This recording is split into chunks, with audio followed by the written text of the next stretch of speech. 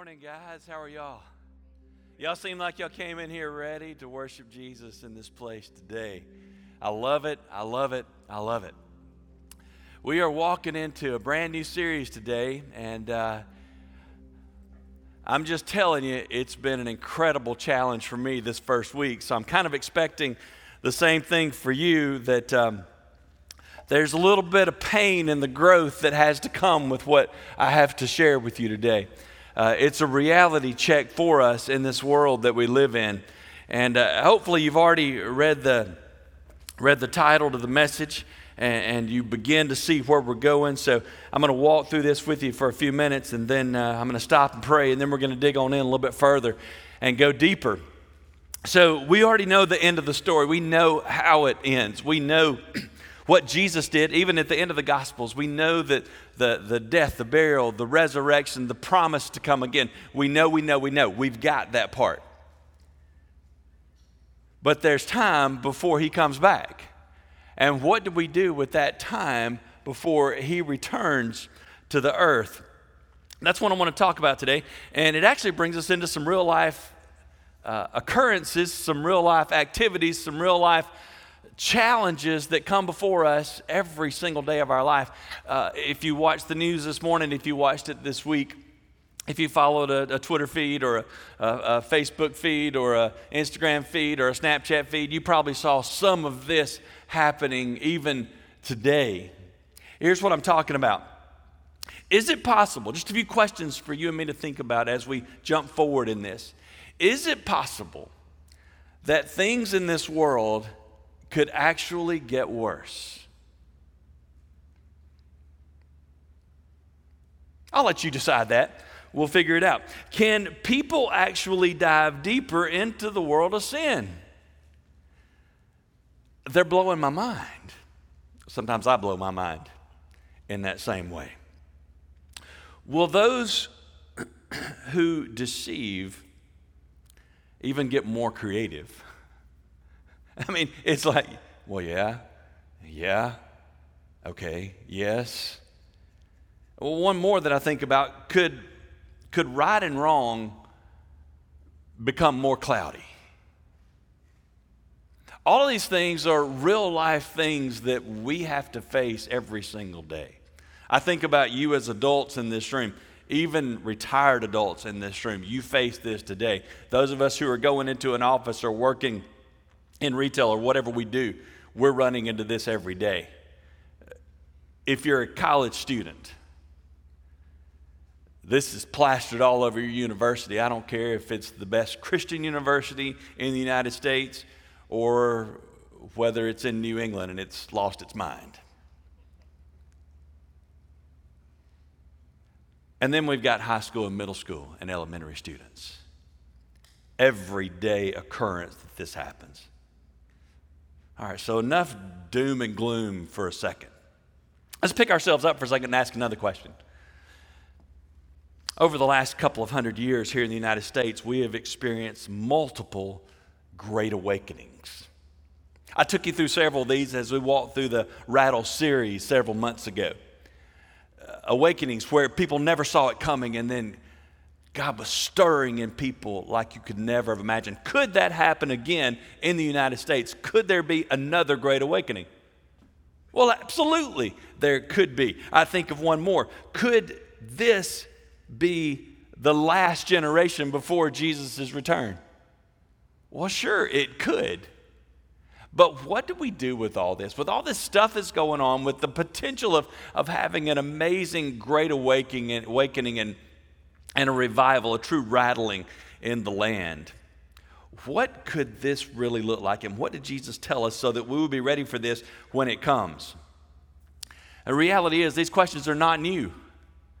The struggle with these questions have taken place literally since the day that Jesus ascended back to the Father, but some of these were even struggles prior to Jesus going to the cross, and they just keep growing and growing and growing. And if you read the biblical accounts from the disciples as well as the Apostle Paul, you quickly discover that they believed that the end would certainly happen during their lifetime. The ones who walked with Jesus for years and years and watched him be crucified and touched him, that ate with him, that talked with him after he was resurrected from the dead, they thought that the end was like then. They thought it was just about to happen. The Apostle Paul came years later. He saw Jesus as well. We read about that last week. And then we discover that Paul's, in his entire, in every writing that he had, almost pushed and encouraged to the point that, yeah, this is probably it. This is the end that is in sight right now. For almost 2,000 years, this has been the case. Every generation has thought, this has got to be it. Another world war? This has got to be it. This gross epitome of sin that has become, this has got to be it. It really can't get worse than this. And then guess what? It did and it does, and it did and it does, and it did and it does. And guess what? Here we are in 2022, and the same thing is happening again.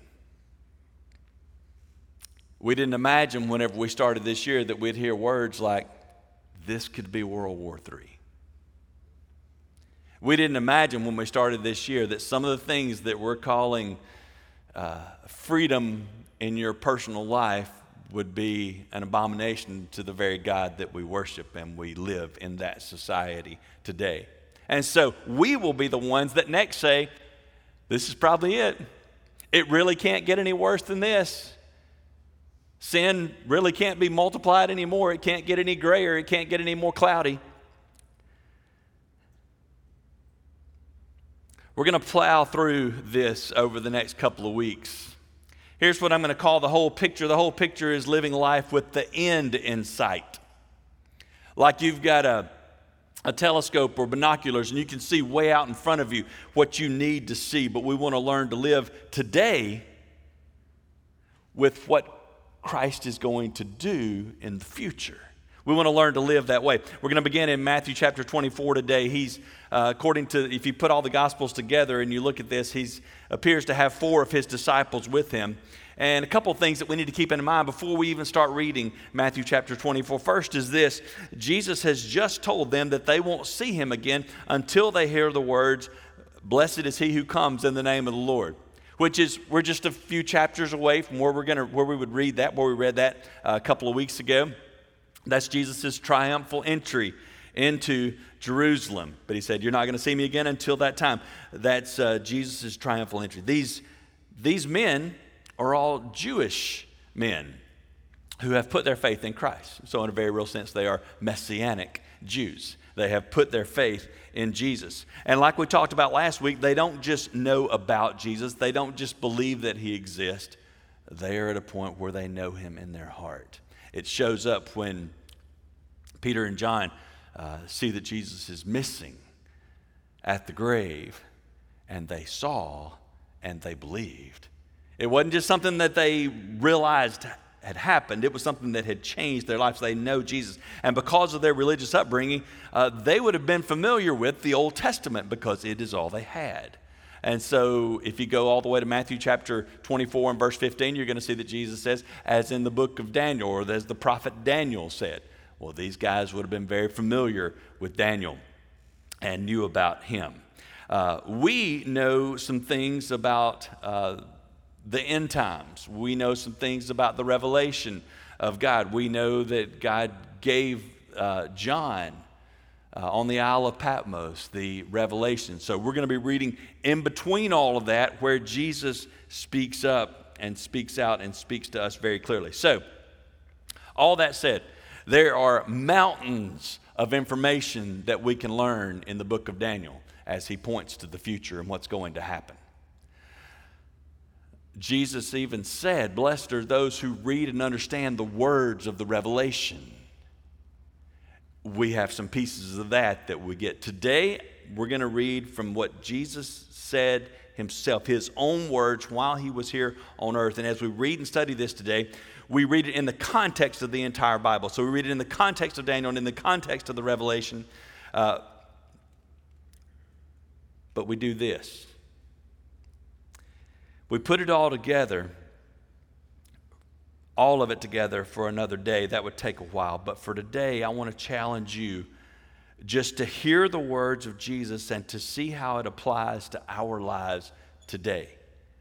We're not even going to add anything. We're not going to look at the other context. We're going to look just what Jesus said in this today so that we can learn to live our lives with the end in sight. All right, you got it? I'm so glad they just sang that song, because one of the last, when Jasmine was singing here, we're okay because we know it is well because he is with us. It's well because he's with us. So we can deal with this because he is with us.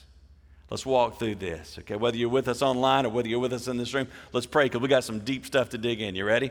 All right, Father, we need you in this place. Matter of fact, we just said it. You were the same God of Daniel. You were the same God of John who gave the revelation.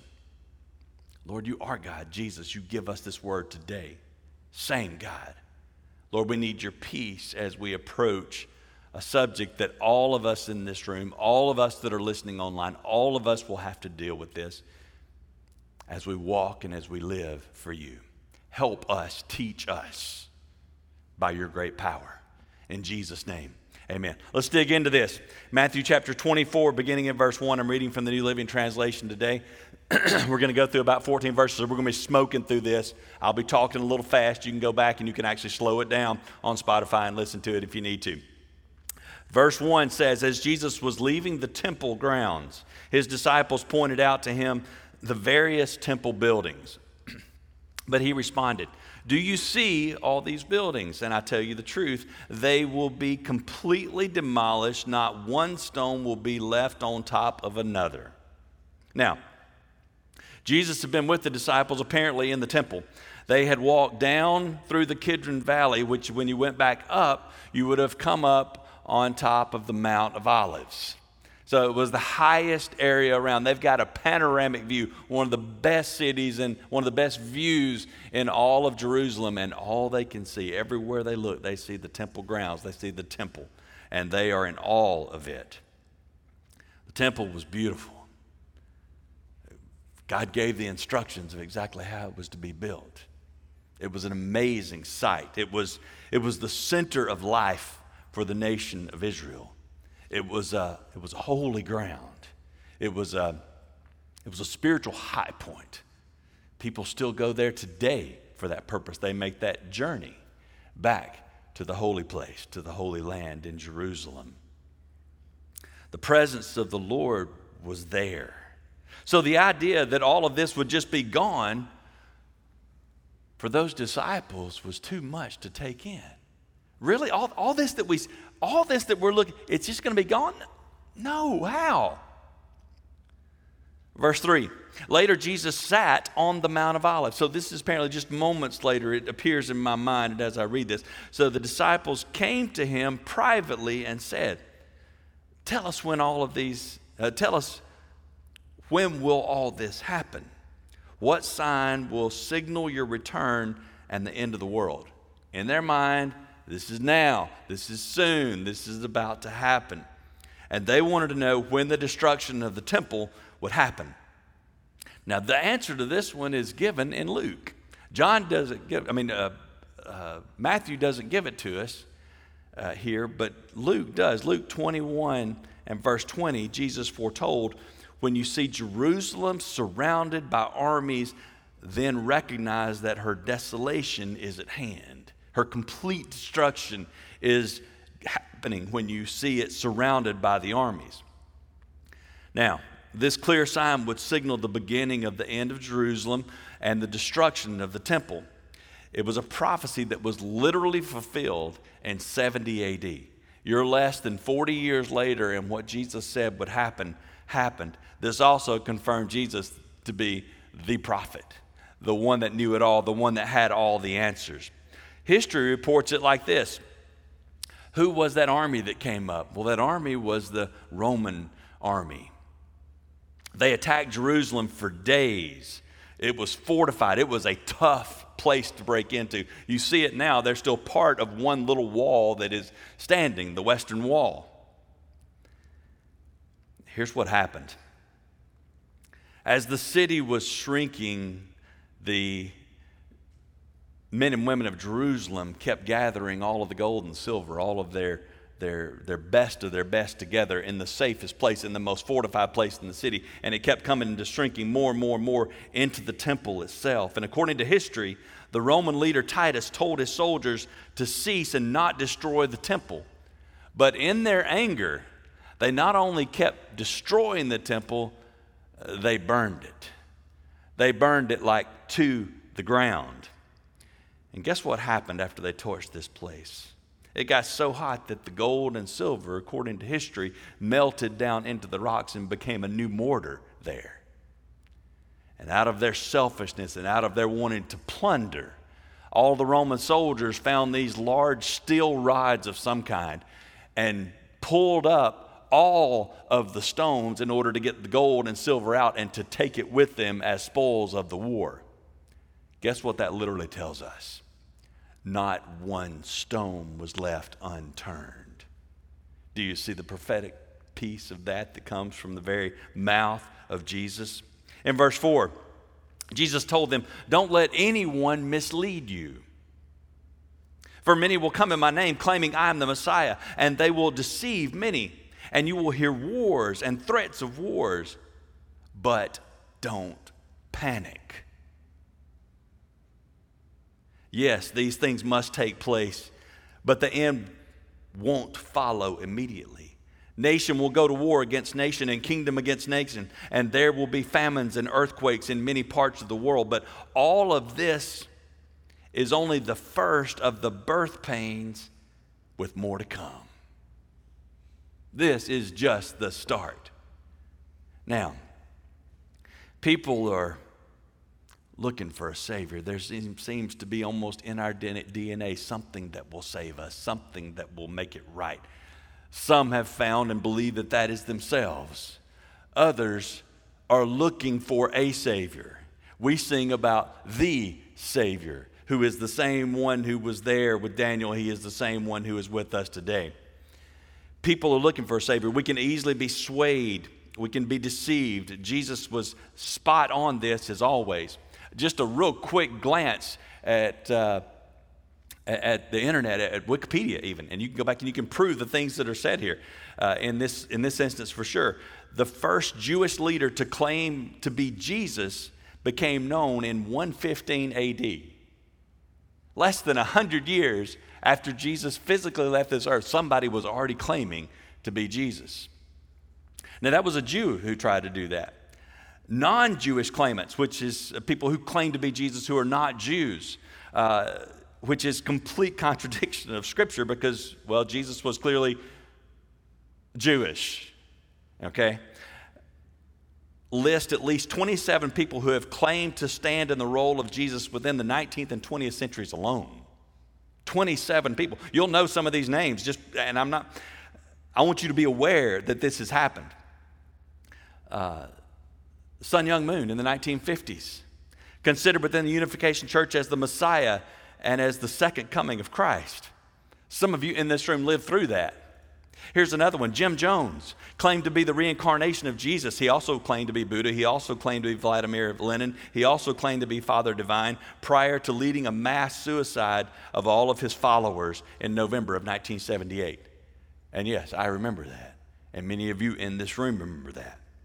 The third one I think about, Marshall Applewhite claimed to be Jesus and the Son of God prior to leading Heaven's Gate cult in a mass suicide while they were waiting on a spaceship from Hale-Bopp back in March of 1997.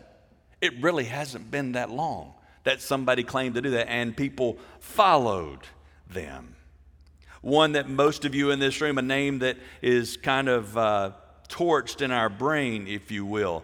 April of 1993, a man by the name of David Koresh, the Branch Davidian sect in Waco, Texas. He claimed to be the Son of God, the Lamb. All of these have something in common. They're gone. They're dead. Most of them ended up leading lives where people would commit suicide in their following. I tried to follow up to see where this was going, and as of 2021, there's still a man in Australia who claims to be the Messiah. That's present day, guys. It's within the last year that this is happening. So Jesus was more than spot on. It was exactly as he said it would be, and it was then, and it is now. Verse 9 in Matthew 24 says this, and then you will be arrested and persecuted and killed, and you will be hated all over the world because you are my followers. You will be hated because you are my followers. Verse 10, and many will turn away from me and betray and hate each other. And many false prophets will appear and will deceive many people. And sin will be rampant everywhere, and the love of many will grow cold. But the one who endures to the end will be saved. And the good news about the kingdom will be preached throughout the whole world, so that all nations will hear it, and then the end will come. Now, there's a lot of pieces there. There's a lot of stuff for theirs to gather. Ray Stedman said it like this, and in case you've never been familiar with Ray Stedman was the mentor of Chuck Swindoll. So I just keep going back to see where these great guys got great stuff from, and we end up going back to the same guys every single time, all the way back to the disciples. It's kind of cool. But Ray Stedman said this, Jesus, looks across the centuries, and he outlines the perils that lie between his first and his second coming, thus describing the very age that we live in. So it looked like it then, and it looks like it right now. Things have not changed. It's not just them, it's us. It's not just then, it's now. So Jesus is talking to the disciples first. And he says, you will be persecuted and you will be killed. What do we know about all of the disciples except for one? That's exactly what happened. They became martyrs for Christ. It says you will be hated just because you follow Jesus. And as a believer, as a follower of Christ, welcome to the club. If you truly stand for Christ, if you want to share the truth of his word and the gospel, you will not always be loved. It won't happen that way. But then he says, many will turn away, many will be deceived. And if you know Jesus, this won't happen. If you know Jesus, you won't turn away. You might, I'm not saying you won't have doubts. I'm not saying that you won't mess up, but you won't turn away if you know Christ. These times will separate the genuine followers from those who just know about Jesus. If you know Jesus, you won't turn away. Sin, he says, will be overwhelming. Welcome to the world in 2022. People are coming up with new ways to celebrate and find approval for sin every single day. We try to sign sin into law so that nobody can tell you not to sin.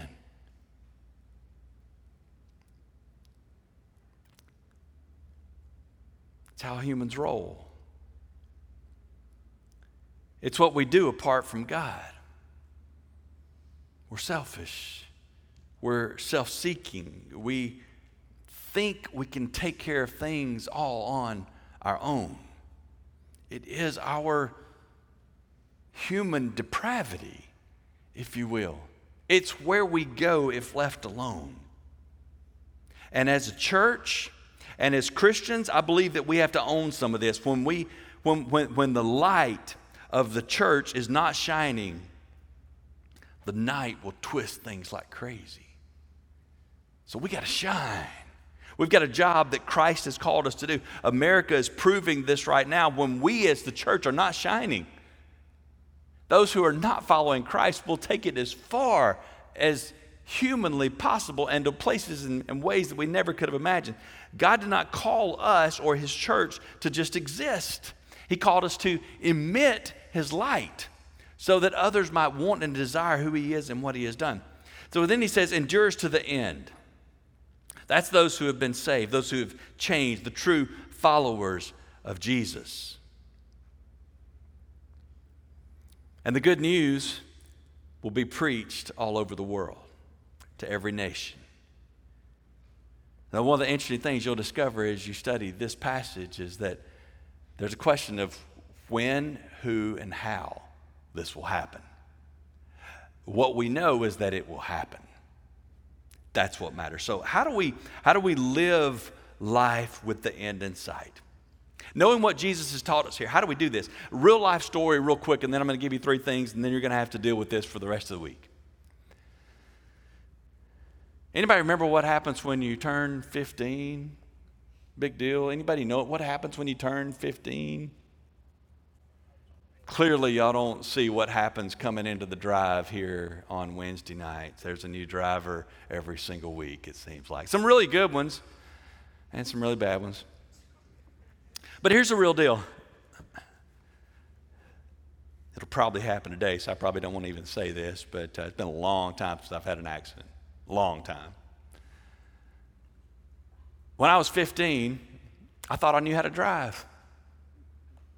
I'd been driving a truck in the pasture hauling hay for years, probably 4 years by then.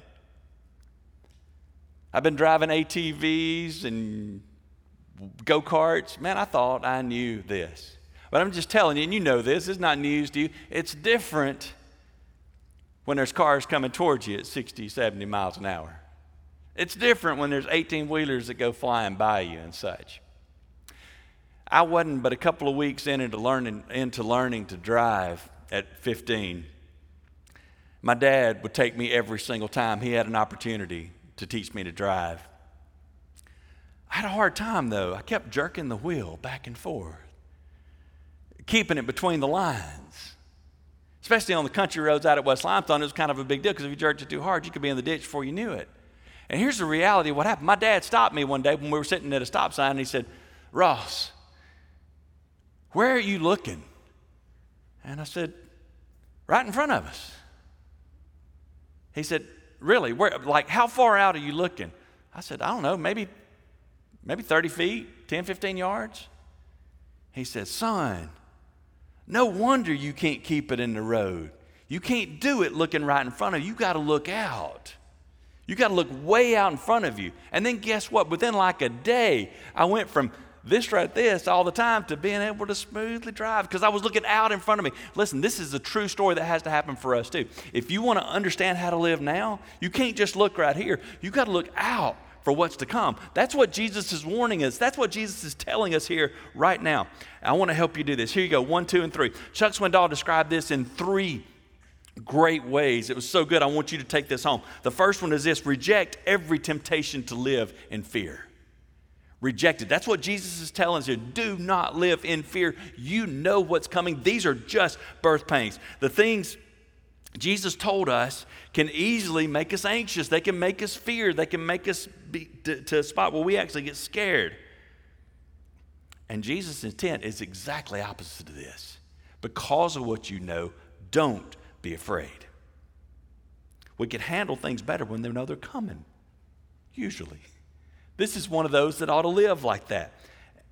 And he lays it all out for us. For those who do not believe in Christ as for their eternal salvation, the events that Jesus is talking about here, they will scare them to death. Hopefully, it will bring them to a point where they want what Christ has offered them. That's what we are for. That is the light that we are supposed to emit. But if we know Jesus, he's calling us to live. Not just for what's right in front of us, but for what's to come. And for what's to come, it ought to affect what's right in front of us. That's where we ought to be living.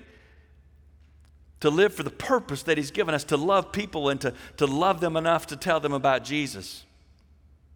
And since ultimately, if you truly want to understand what Jesus is teaching us here, you do have to study Daniel. You do have to study the Old Testament. You do have to study the New Testament. You do have to study the Revelation to ultimately understand what Jesus is teaching. I want to give you an Old Testament, New Testament verse to help you with this. Isaiah 41 says, "Don't be afraid, for I am with you. Don't be discouraged, for I am your God. I will strengthen you, and I will help you, and I will hold you up with my righteous right hand." And then in the New Testament, in 2 Timothy chapter 1 and verse 7, the Apostle Paul says, "For God has not given us a spirit of fear and timidity, but of power and love and of self-discipline." We don't have to live life in fear. We can live in victory. That's what happened when Jesus says, "It is finished." It was a victory chant, and we get to live that out. He is our living hope. And in Jesus, nothing can take that away. And according to Jesus, we are foolish if we try to pick a date for his return. We'll read this again next week, but it's too good not to share. In Matthew 24 and verse 36, he says, "However, no one knows the day or the hour when these things will happen, not even the angels or even the Son himself. How about that? Not even Jesus knows what that day is. It is for the Father alone. But like the disciples, we want to know the when. And we want to know when he's coming back. We just have to know that he is coming back. And then we live this day like it is the last day. That is what we're supposed to call, that's what we're called. That's what we're supposed to live every single day. We glorify him when we do that. Here's the second one real quick. We rely on him. We remember that God is completely sovereign. Remember that God is completely sovereign. None of this takes him by surprise. The world events that are going on all around us, the sin that has been multiplied in so many ways that we have a hard time even telling which one's what sin and how far it's gone. None of this is a surprise to him. He allowed this stuff to happen or it wouldn't be here. He is sovereign. Nothing happens. None of these labor pains become real unless he allows them to be seen and experienced. He knows about them. They should keep us focused on the prize. Old Testament, Psalm 115 and verse 3 says, our God is in the heavens and he does as he wishes.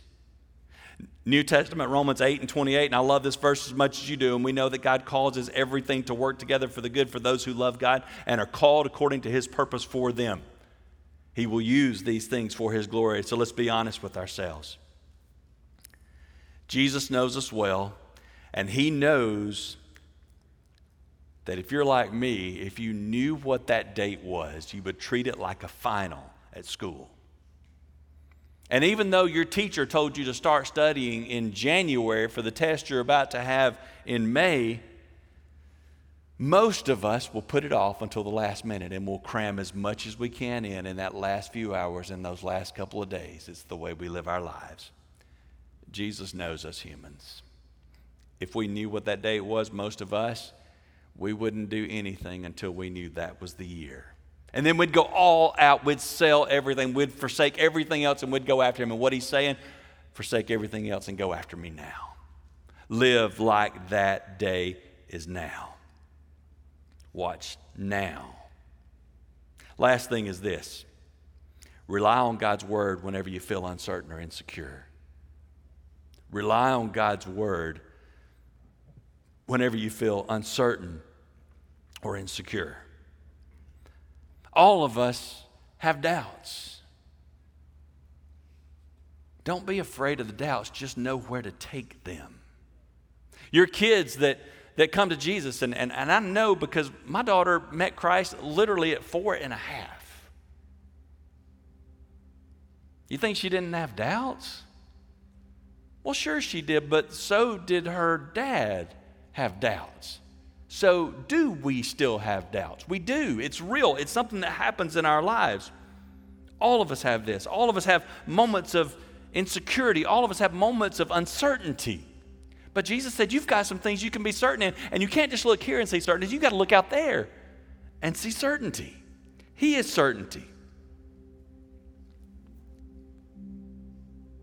Those people that believed in and chased after the false messiahs, they believed 100%, so much to the point that they would die for it.